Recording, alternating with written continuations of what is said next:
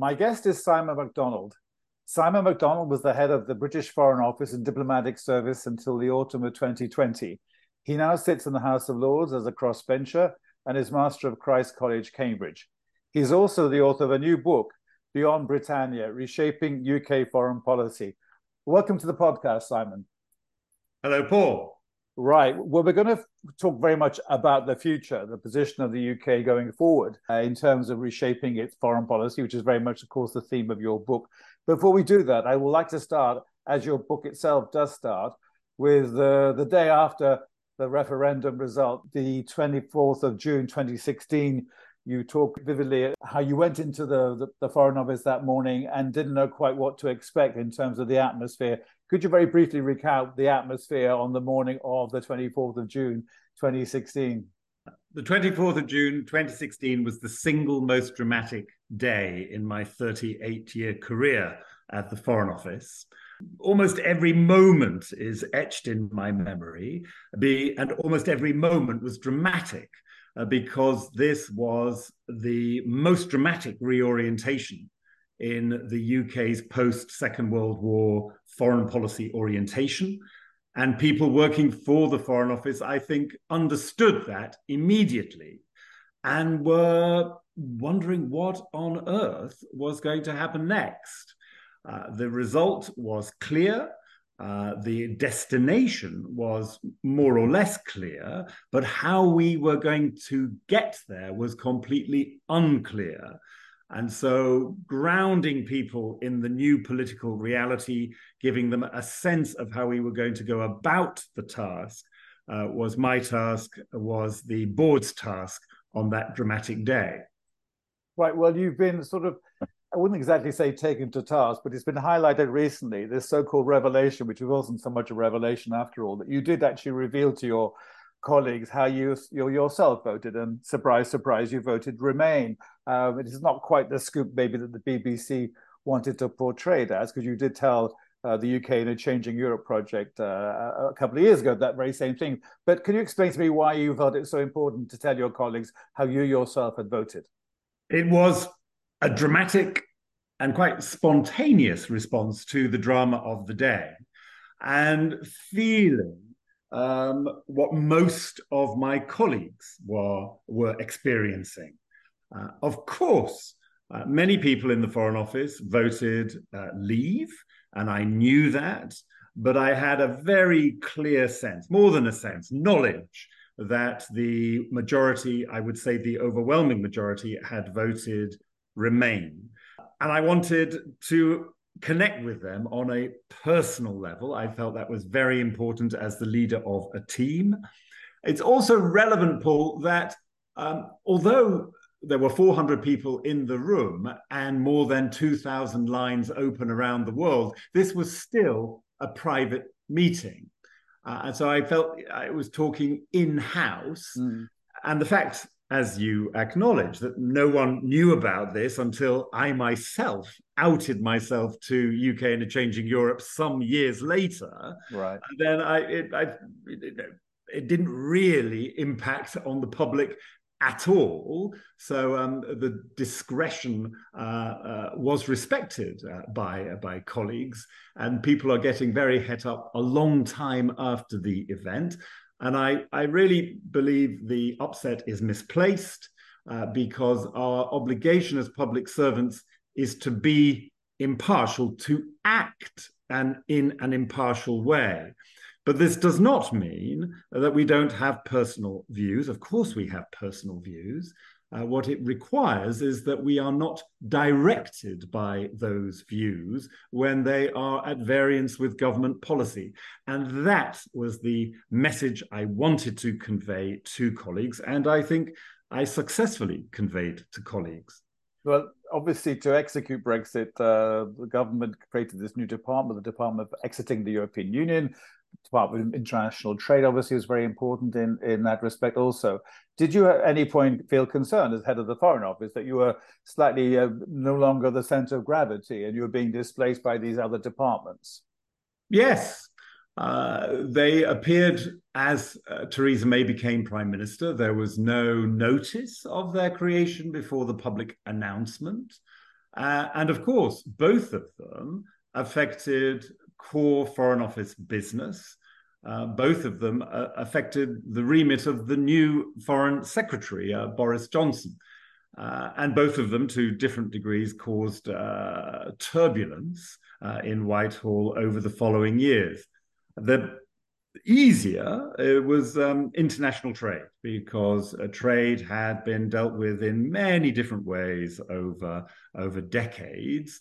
And this was in some ways back to the future. A lot of people remembered DTI. So the recreation of a department focused on trade was in the end fine.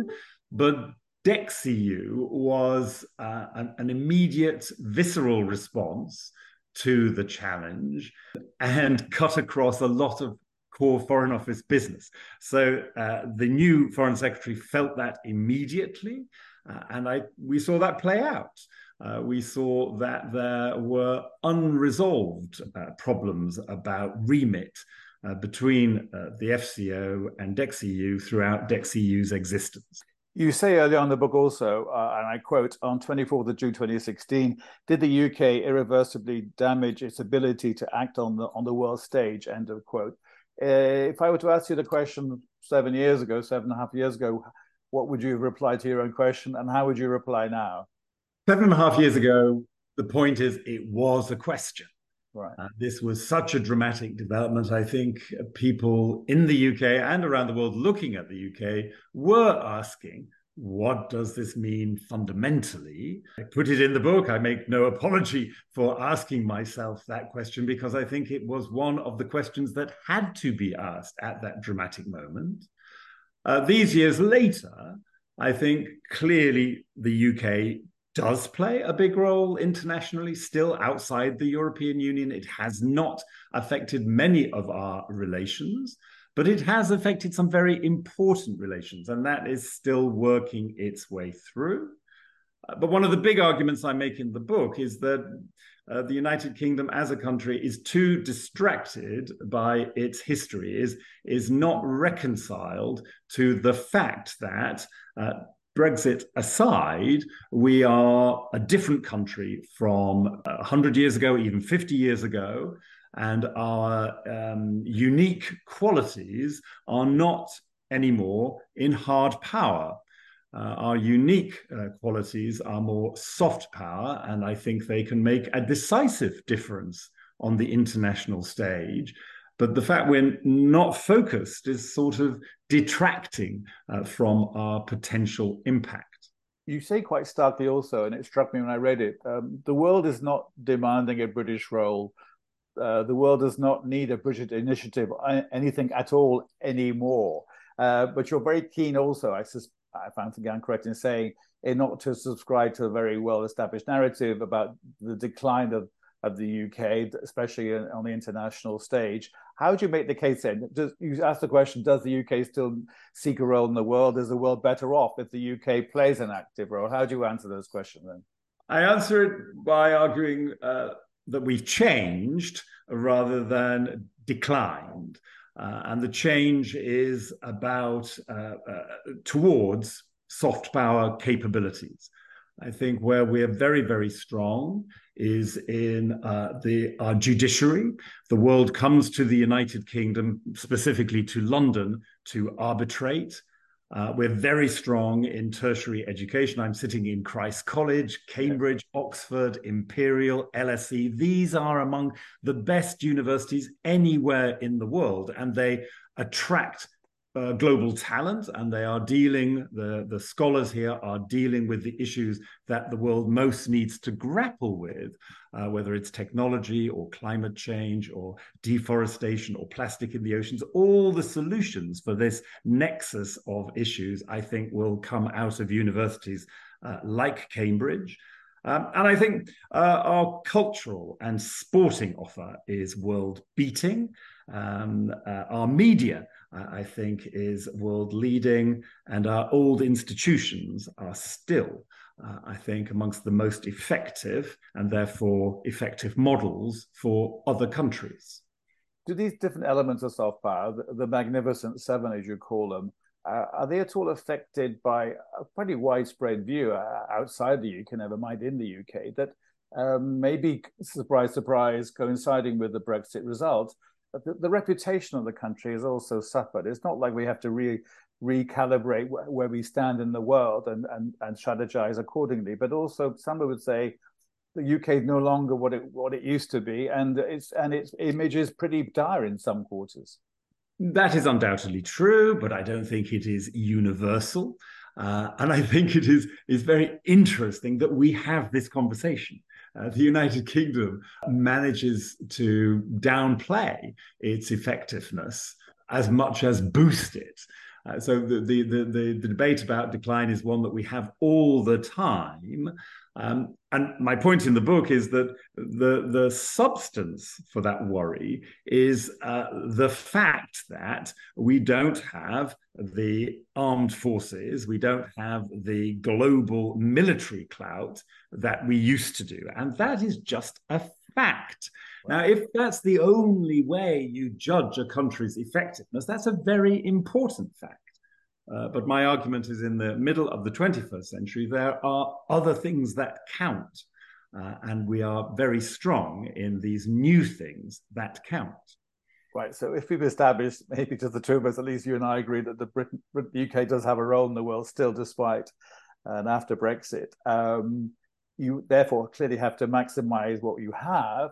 But you make 2 points which I'm going to challenge you on, which seems like you're actually giving away some of the family silver. You have these two ideas. Idea number one, I propose that France, Russia, and the UK stop being permanent members of the UN Security Council. Instead, the EU, via the European External Action Service, would become a permanent member. Russia and the UK would be alternate members, each serving 2 years on, 2 years off. Idea one. Idea two is the UK should put its nuclear deterrent on the negotiating table. Well, they're two pretty big things that the UK still just about has, despite Brexit, and you're kind of wanting to auction them off. And I wouldn't say auction them off. I would say it's part of recognizing the change we're talking about. The international architecture, specifically of the United Nations, was agreed at the end of the Second World War. The United Kingdom was clearly one of the victorious powers that had consequences for the content of the new structures. We are now nearly 80 years later, and the United Kingdom is not one of the countries that can demand by fact and performance permanent representation at the Security Council, I would argue. Now, I argue that because I think the worst response to new developments is adding stuff. And of course, the easiest thing with the Security Council is just to add new permanent members, right, add new elected members. But my observation in meetings, not just on the international stage, but supremely on the international stage, is that you can have too many people there. And 15 is, I think, at the limit of what is effective. And 15 is the membership right now. So if the membership is to change in order to reflect new circumstances, and the outcome is to remain effective, it has to be done underneath that ceiling of 15. So what I propose, I agree, is radical, but it keeps us in there. It also keeps the UK and Russia thinking about each other, and I hope in a less adversarial way, because we were sort of tag team at this key forum. Because it's out there, of course, it's going to be rejected by nearly everybody, and I recognize that, but I want to get people to think. What we have right now is not fit for purpose. It doesn't reflect the world of 2023, and we need a really effective ultimate international organization. The only one on offer is the United Nations. And if it doesn't reform, then its ability to perform necessary tasks will get less and less, and that will be a bad thing. On your second point, the nuclear deterrent, I think, again, that belongs to a different era for us. My view, which I argue in the book, is the way we have the nuclear deterrent means that we will never use it. And if you have something that you will never use and people work out that you will never use it, I question its deterrent capability. Another fact is it is immensely, but immensely expensive. So I would much rather use the tens of billions that we will spend on our nuclear deterrent in the 10 or 20 years ahead on some other aspect of defense, which actually bites in the real world. I also think that by having a nuclear deterrent, it's part of misleading ourselves. It's because, as you point out, it's not as independent as people would like us to think. That is just we've over decades we've got used to the idea that everything important comes from the United States, but still the United States allows the United Kingdom to have an independent deterrent. Well, I think that is deception, self-deception. Anything which relies wholly on the goodwill of someone else can't ever be described as independent. You remind us throughout the book that the UK is a medium-sized country, and if it wants to have any effectiveness on the international stage, it has to work through partners. I'll be pressing you in a moment about EU relations writ large, but as a way to that, on the bilateral front, you talk at some length about the value of the relationship with France. Do you see, on the back of the recently revived Anglo-French summit that took place a few months ago, a rekindling of some kind of more constructive cooperation between the two countries that has been absent for quite a few years now? I do, and I think it's very important.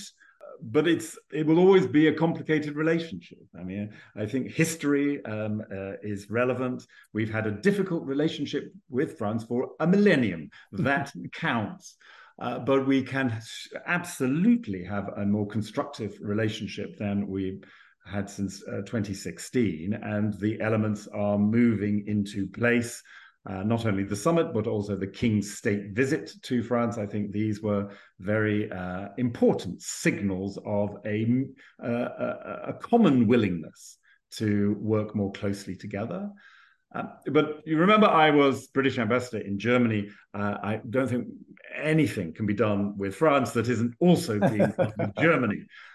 Germany is actually the most important country economically in Europe and increasingly politically, even though it is more reluctant than France to shout about that fact.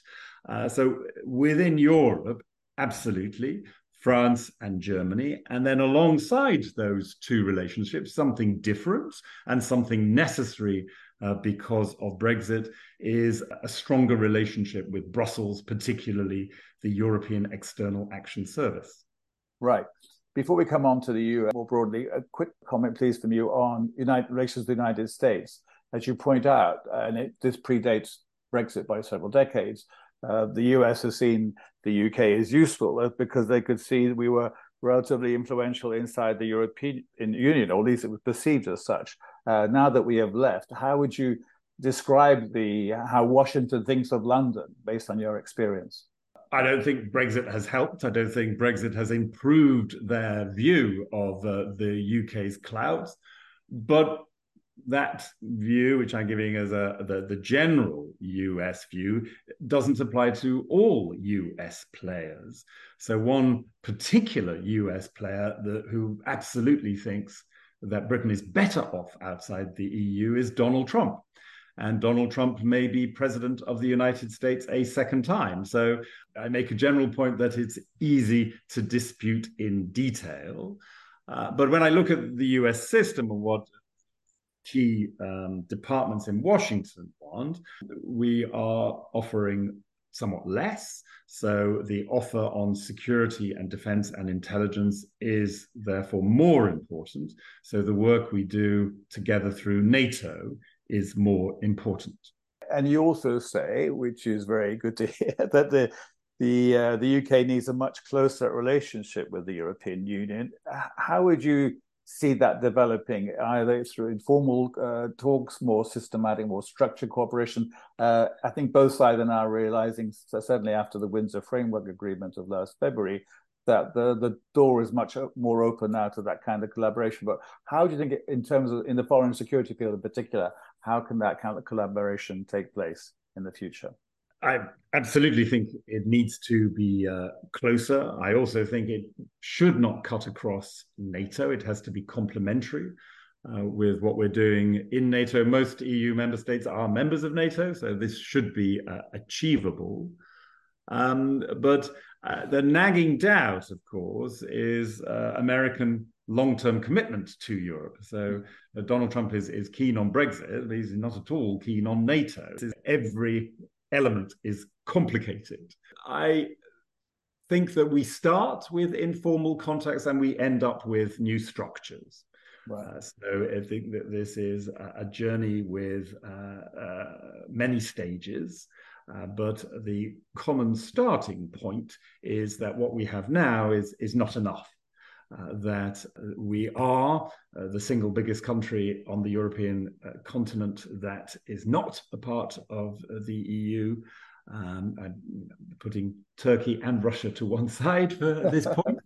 And we are a very big player in security and intelligence and defense. Indeed, you could argue bigger than any single member of the existing EU. Given that we share the same challenges, it feels to me obvious and necessary that the EU and UK work more closely in these areas. And in terms of new structures, this invention, as some might call it, of President Macron of a European political community, which had its inaugural meeting just over a year ago, and its most recent one about a few weeks ago in Granada.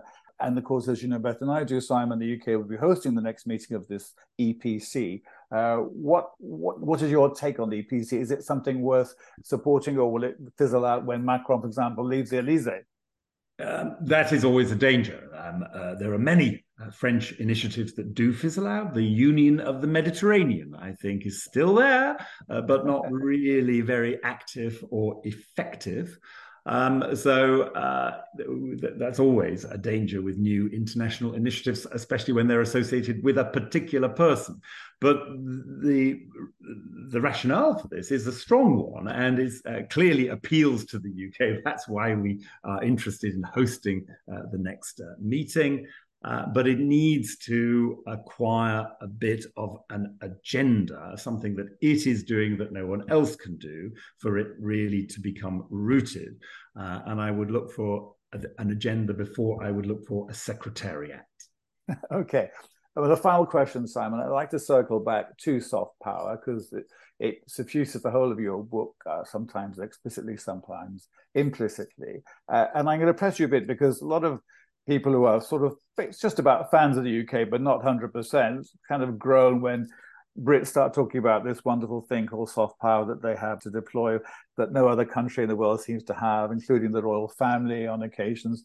I press you because, again, before Brexit, and you were overseeing the Foreign Office for quite some time, you've had to suffer various cutbacks from budget from Chancellor's Exchequer in terms of the capacity, especially the Foreign Office, the world interface from as far as the UK government is concerned. Soft power sounds, as you call it, the power of persuasion and attraction. Could you, in the remaining minute or so of our chat, sort of make the case for UK soft power in a way that nobody else will be able to criticize it ever again?